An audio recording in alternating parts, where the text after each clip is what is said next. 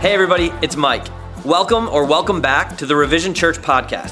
While you're here, make sure to subscribe to our YouTube channel and download the Revision app, which is actually the best way to get access to new content and share it with friends. You can get the app by texting Revision app to 77977.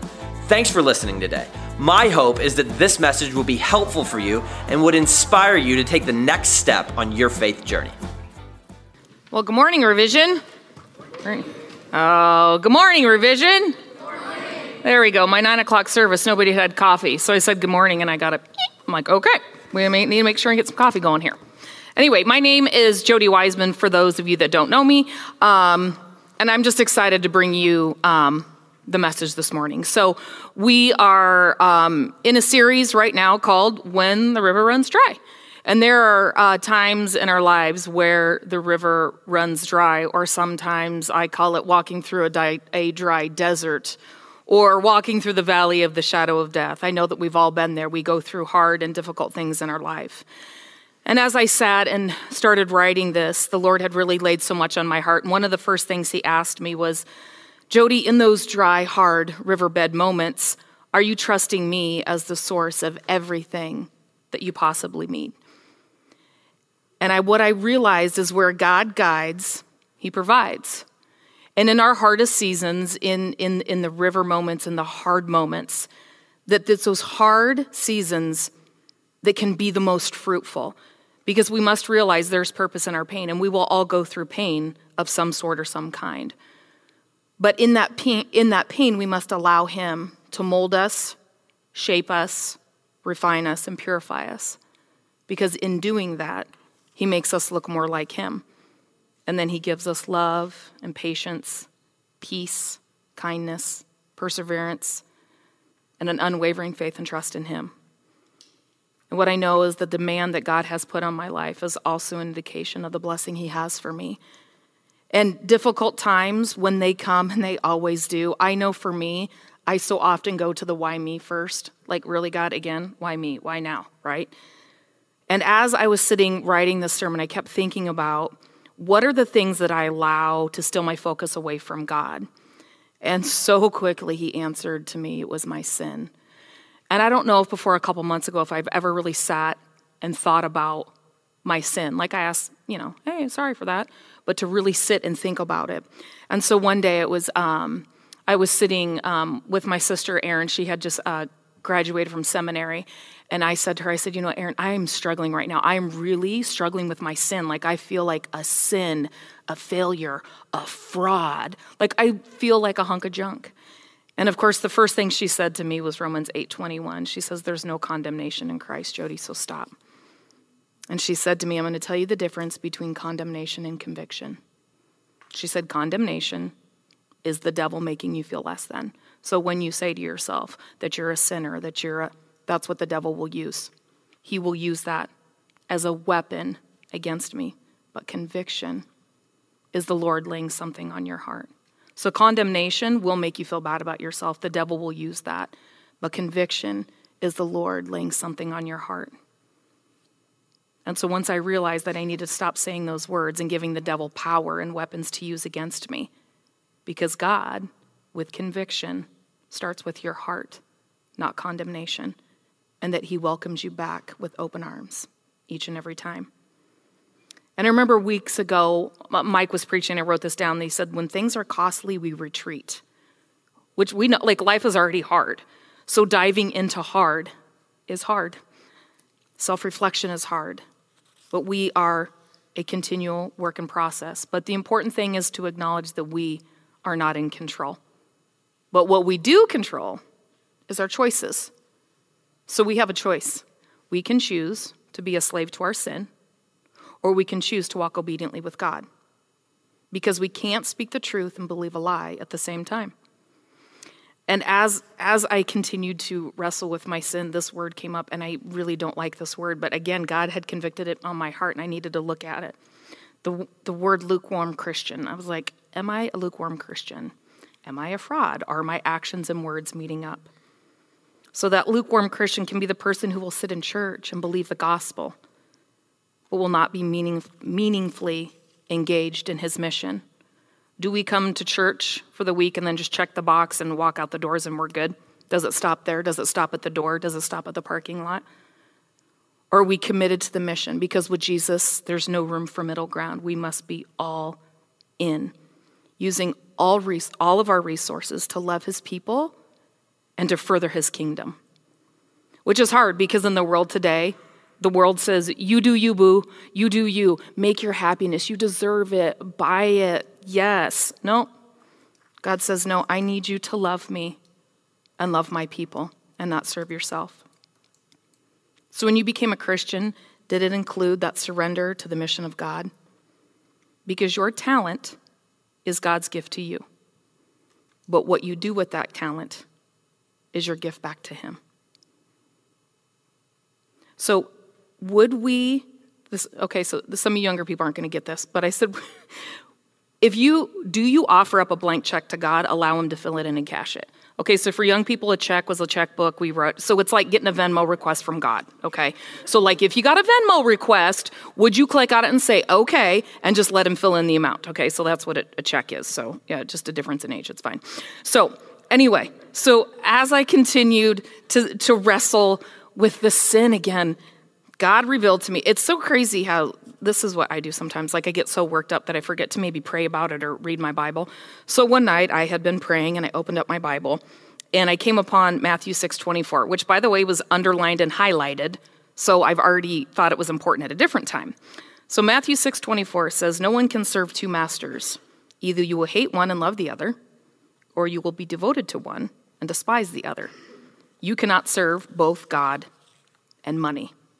And in that moment, God showed me what my sin was. I was holding tight to my money.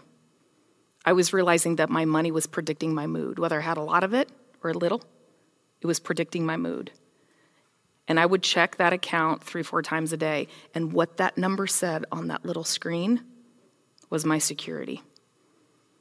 And what I realized is after I had been married for a long time and not worked a whole lot outside of the home. And so now here I was as an adult having to work full time and I had a mortgage and 2 kids and it was very overwhelming for me. But what I realized in my greatest fear turned into my greatest idol. And I remember this summer when Mike was preaching about building the church. I can't imagine standing up here for 3 weeks and asking people for money. He did such a good job. Anyway, but this is what he said to me and it convicted my heart. Again, as I was wrestling with sin, now God's showing me it's my money I'm wrestling with. And so Mike said, do you give some? And I was like, yeah, I give some. Like some. Like, yeah. Like, at the end of the week, I pay my bills. I fill up my tank. I get my groceries. And then I got some cute new shoes. And then I might have got my nails painted. And then I had these really cute earrings. And then on Sunday, when the bucket came around, I just opened my wallet. And whatever was left, I'd throw in the... So I was giving some, but you know what I was doing? I was giving you my leftovers at the end of the week.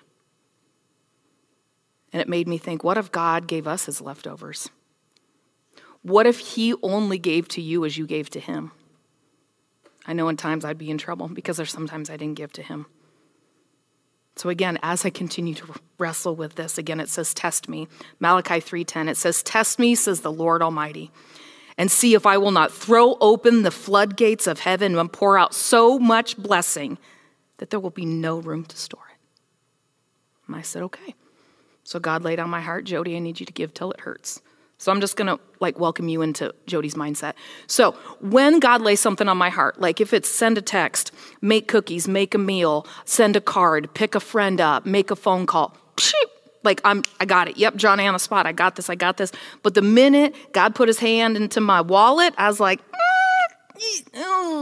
So after God says, I need you to give until it hurts, I remind God, oh, hey, Jodi here, God, yeah. Single mom shopping at all these clipping coupons. Yeah, what do you mean give till it hurts? Because I open up my wallet and it's dry as a popcorn fart. So what do you mean give until it hurts? Because I feel like it already hurts a little bit. And God's like, follow me, Jodi. I'm like, oh, okay, I'm going to do this. I'm going to be, yeah. Okay, so I'll wake praying along, get to church on Sunday, turn my phone off, looking at my wallet, and I'm like, ooh, I got a crisp $100 bill. immediately I'm like, okay, my kids aren't home today. I'm going to go get a nice meal, maybe get a little pedicure. No longer did I put that wallet down. And the first thing is I look up and I see a young single mom with a newborn. And God's like, I need you to give till it hurts. That's where that's going. And instantly I'm like, okay, yep. So I got up and I just put the $100 bill in her hand and I just said, but God. And she cried and she says, you have no idea how bad I needed this. And I said, but please just take it. And I remember, so then the next day, that was Sunday. So Monday I go, open up the mailbox, and here is a medical bill. I'm like, yep, just gave him $100 away, but here's a medical bill. I open it up. It wasn't a medical bill. It was a check for $140 I had overpaid. So I give $100 on Sunday, and God gave me back $140 on Monday because he gave me my first fruits plus some interest because I choose to be obedient to what he called me to do. So in that, he again showed me what I need to let go of because I was holding so tight to my money and allowing it to be my security. And he revealed to me that I was trying to serve two gods, God and money. So what does it look like when we serve two gods? So we've been going through the life of Elijah, you guys. And Elijah's a cool cat. I love Elijah. Like, he had some growing faith. He did some bold things for God. Did he have questions? Yep. And next week, we're going to talk about how he gets depressed. Like, Elijah's a regular dude, God, and I can so relate to him so many times. So here, today our reading is going to be from 1 Kings 18, 21 through 39. So there's a lot of it. So I'm going to just kind of story it here a little bit. So this is what's going on. So they are now at a point, it's called Mount Carmel. So Elijah is going to meet up with King Ahab. And we've learned about Ahab. He's married to Jezebel. I call him the dynamic duo of death. Those two cats are not good people. So Elijah walks up to meet Ahab. And the first thing Ahab says to Elijah is he calls him a troublemaker. And Elijah says, no. It's not been me that's made trouble, but it's been you and your father's family because you've abandoned the Lord's commands and decided to follow Baal instead. So Elijah told Ahab, bring all your people, let's bring it. We're going to have a showdown. Come to Mount Carmel. So they all showed up and they're standing there. And Elijah says to them, how long will you waver between two opinions? Of course, they said nothing. He said, if the Lord is God, follow him. If Baal is God, follow him. So Elijah says, this is what we're going to do. You're going to bring up 2 calves. We're going to put them on the firewood, and we're going to have a showdown. He says, then I need you to call on the name of your God, and I will call on the name of the Lord, and the one who answers by fire is God. So, again, they called on the name of Baal from morning until noon. Guess what? There was no answer from Baal. And they shouted, Baal, answer us, answer us. Still no answer. They even danced around the altar. And in verse 27, I love this. Elijah taunted them. He says, shout louder. Perhaps he's deep in thought or busy traveling. Maybe he's sleeping. By midday, they became frantic again because, there was no response from Baal. So Elijah built an altar with 12 stones representing each tribe of Israel. And he put the bowls on the fire and he drenched each bowl 3 times with water. So now we're going to go to verse 36 through 39. It says, at the time of the sacrifice, the prophet Elijah stepped forward and prayed, Lord God of Abraham, Isaac, and Israel, let it be known today that you are the God in Israel, and that I am your servant. I have done all these things at your command. Answer me, Lord, answer me, that so these people will know that you are God and that you are turning their hearts back again. Then the fire of the Lord fell on, it burned up the sacrifice, the wood, the stone, the soil, and licked up all the water in the trench. When all the people saw this, they fell prostrate and cried, the Lord, he is God. The Lord, he is God. And what I like in this is, of course, Ahab, the first thing he wanted to do was blame God and Elijah than recognizing his own sin, which it's so much easier to do that. You know, it'd be like, well, you don't know what she said to me, or he started it, or Mom, he hit me first. Like, it's so easy to blame somebody else. But we must recognize our own sin. And Elijah confronted the issue of sin head on, and he responded with a bold challenge. So do we, like Elijah, confront opposition the same way? Do we do it with boldness and a blind trust? Elijah had cried out to them, how long will you waver? How long will you have 2 gods? And you have to understand, as Elijah stood up there in front of all those people, he was so vastly outnumbered. But he didn't stand alone because he knew he stood with the one true God. And at the time of the sacrifice, I love that Elijah passionately prayed. to Lord make itself known that he was the God of Israel and to answer his prayers. And when he did, the fire from heaven fell. And every act of judgment recorded reveals the seriousness of our own sin and the offer to call to repentance. Because unconfessed sin doesn't threaten a believer's salvation, but what it does is it hinders the sweetness of our true fellowship with God. And we will never be able to cut off all of our sin this side of heaven, but it's about loving God so much that our desire to sin no longer exists. So God raised up Elijah to confront an evil kingdom and idolatry. And Elijah experienced God's tender care in a moment of desperate need.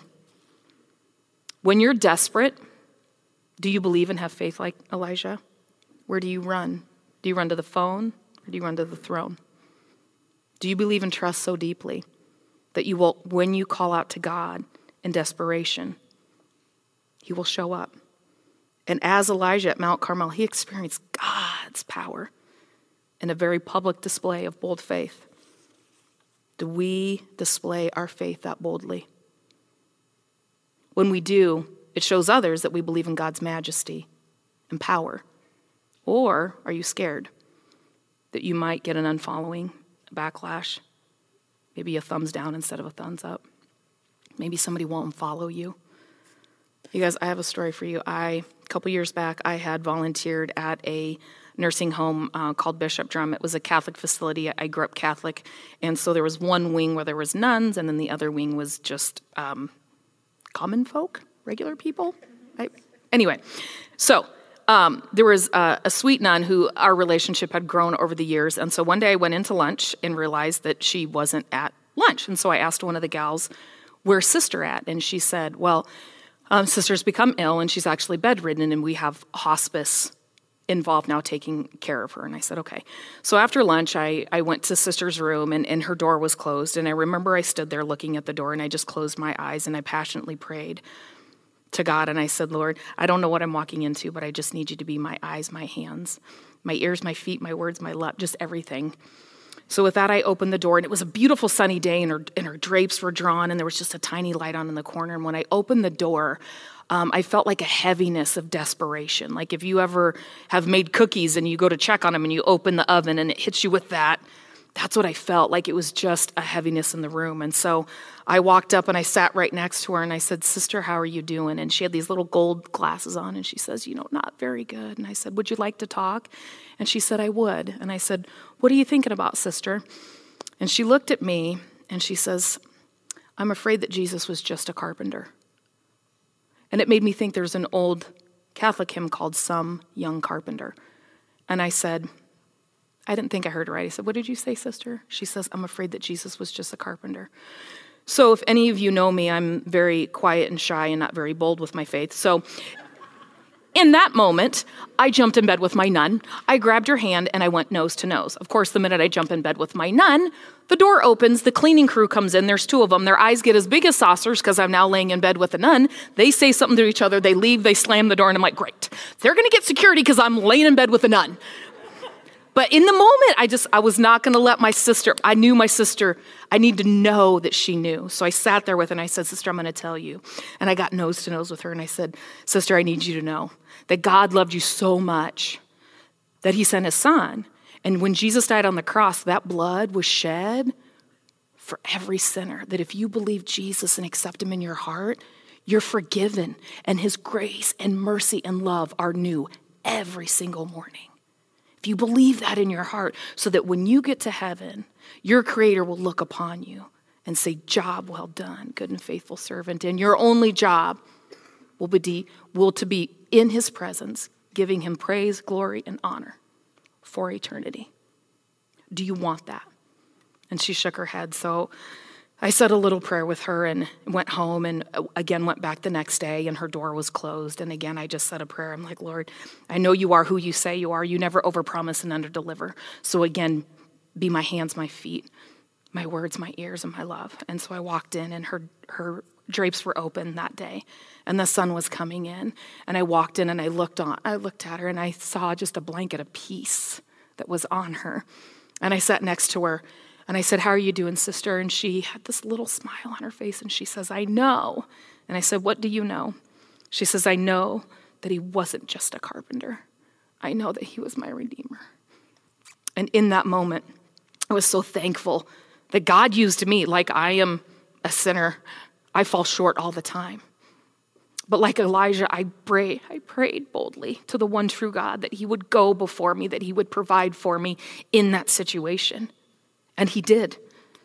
And what I realized that in that moment, it was the light of God that shone in me was more powerful than the darkness that had surrounded me.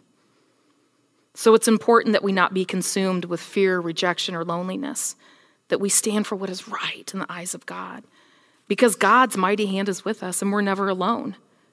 So will you choose to stand with God, even if it means standing against a crowd? God provided for Elijah in big ways, and the only way to see that is through eyes of faith. So where has God sent you to a humbling place to demonstrate his sufficiency? Now, it may not be crawling in bed with a nun, I know that. But what situation, what neighbor, what coworker, what partner, what friend, what sister, what husband has he sent you to that you can rely on him and his sufficiency? Because he handcrafts situations in our life that reveal our need and dependence on him. In John chapter 9, I've used this in other sermons, but this is where Jesus is walking and teaching with his disciples now. And so in John chapter 9, Jesus is with his disciples, and there had been a man that had been blind from birth sitting there. And so the disciples had said to him, Jesus, why this man's been blind from birth? Was it his sin or his parents' sin? And Jesus said in John chapter 9, verse 3, it says, neither this man nor his parents sinned, but Jesus did that. But this happened so that the works of God might be displayed in him. So, of course, with that, Jesus spit on the ground, made mud, wiped it on this man's eyes, and he could see. And it made me think, what if every single situation we've ever been in, the only reason is that we may point the glory to God? Let him work in our story through obedience in us. That way our stories will bring him glory. So we must walk forward with a God-like confidence. Elijah had courage and unbelievable... I'm a rapper too. It's my side gig. Sometimes the thoughts and the mouth... Anyway. Elijah had courage and unbelievable faith and boldness. Was he uniquely gifted? Was he unusually brave? Yeah, maybe. But also Elijah was a regular person with normal fears, but a growing faith. So the bottom line is God uses ordinary people in extraordinary ways. And he doesn't always call the equipped, he equips the call. So if he calls you, he'll equip you. And spiritual success is not these big external fireworks, but is a steady heart of obedience and faithfulness. So God powerfully provides for those who will stand with him. So will you stand even when it's hard and difficult? Or will you be self-reliant? If you're self-reliant, you're going to miss out because God will guide you perfectly, powerfully, and personally. And when he does that, it's important for us to have that constant communication and relationship and trust. Because when we do, we can hear his voice and then follow where it leads. So when the rivers dry up, and they will we complain and feel self-reliant? I know I have 1,000,000 times. But what I've realized that in my desert dry season moments, he uses those moments to make me more like him. In Romans 8:17, it says, if we are to share his glory, we must also share his suffering. You know, when the Israelites had to go through the wilderness, they were stuck in there for 40 years. Did you realize that should have taken them 2 weeks, you guys? Like, it was like a mile. Like, it should not have taken 40 years. They probably didn't let a woman stop and ask for directions. It was probably a bunch of men. But anyway, I didn't mean that. Anyway, they were stuck. They were stuck in the wilderness for 40 years. 40 years. They took their eyes off of God. They had false gods. They questioned. And wouldn't it be great if we could go from oppression straight into the promised land? It would, but guess what? That's what the wilderness is for. We've all walked through some of us are walking in the wilderness right now. But it's the wilderness moments that the Holy Spirit uses it to expose our mindset, to maybe change a certain way of how we're thinking, or help us to recognize our sin in the wilderness. because he also wants to sanctify us. And sanctification is the process by which the Holy Spirit sets the believer apart to live for God rather than for self and sin, to get us ready for the promised land. I remember years back I was studying the book of Revelation, and it was talking about how in the reading part that when we meet our Creator, that we will like see holiness on him, and then we will be made holy. And I remember thinking that word holiness just was rocking me. And so I kept praying, like, Lord, show me holiness. Now I know I won't fully get it until I get to heaven, but like here on earth. And so I'm thinking like holiness is just this light, fluffy, beautiful word. Yeah, well, no, he showed me holiness, again, not in the way that I had wanted him to. He obviously didn't get the memo on that one. But holiness means to be set apart. So I prayed for holiness. So he was setting me apart. He took people out of my life, removed things from my calendar, and showed me where I was making compromising choices that weren't holy. He was setting me apart like I asked him to, getting me ready for the next season of life. And I rely on God's promises because his promise to us is abundant life. But we must rest in his will and his provisions for our life, because God is always at work accomplishing a greater purpose than we could ever hoped or imagined for. And the truth about Jesus is his divine origin and redemptive mission and ultimate victory do not allow us to be neutral in the middle. We must be all in for Jesus because he longs to lead you to a life full of the highest possible joy. And a wavering of our faith needs to be exposed so that we may leave it behind and move into the preordained life that God has for you, for each and every one of you. Psalm 34:10 says, those who seek God will lack no good thing. Do you feel like you're lacking a good thing right now? Well, then let me ask you, are you seeking God wholeheartedly? Because he promises a good thing when you seek him. Will you stand with a bold faith like Elijah did and realize that the light that's in you and shines is so much more powerful than the darkness that surrounds you? And I know that every day doesn't feel like our best. And sometimes the rivers run dry and the deserts seem long and hard. But God promises us in Genesis 41:52 that God has made me fruitful in the land of my suffering. So Lord, help pull us out of any place that would cause us to lose our focus on you. I ask that you give us protection and wisdom that favors us. Restore our vision towards everything that we've overlooked. And when we falter and fall, help us to rise again. Let our thoughts, words, hearts, and actions be of one accord. And know that our greatest satisfaction is found in you and service to you, Lord. That we will serve with our faith and not our flesh. And I pray that you will continue to let God to refine you in the furnace of his love, because life is hard. And when life is hard, I pray that you cling to the cross so tight that you get splinters. And invest in your eternal glory, because things of this world are fleeting. Our homes, our money, it will all go away. And I'm here to tell you, I've never seen a U-Haul behind a hearse. We must allow God to sanctify us. It can be a painful process, but it's always profitable.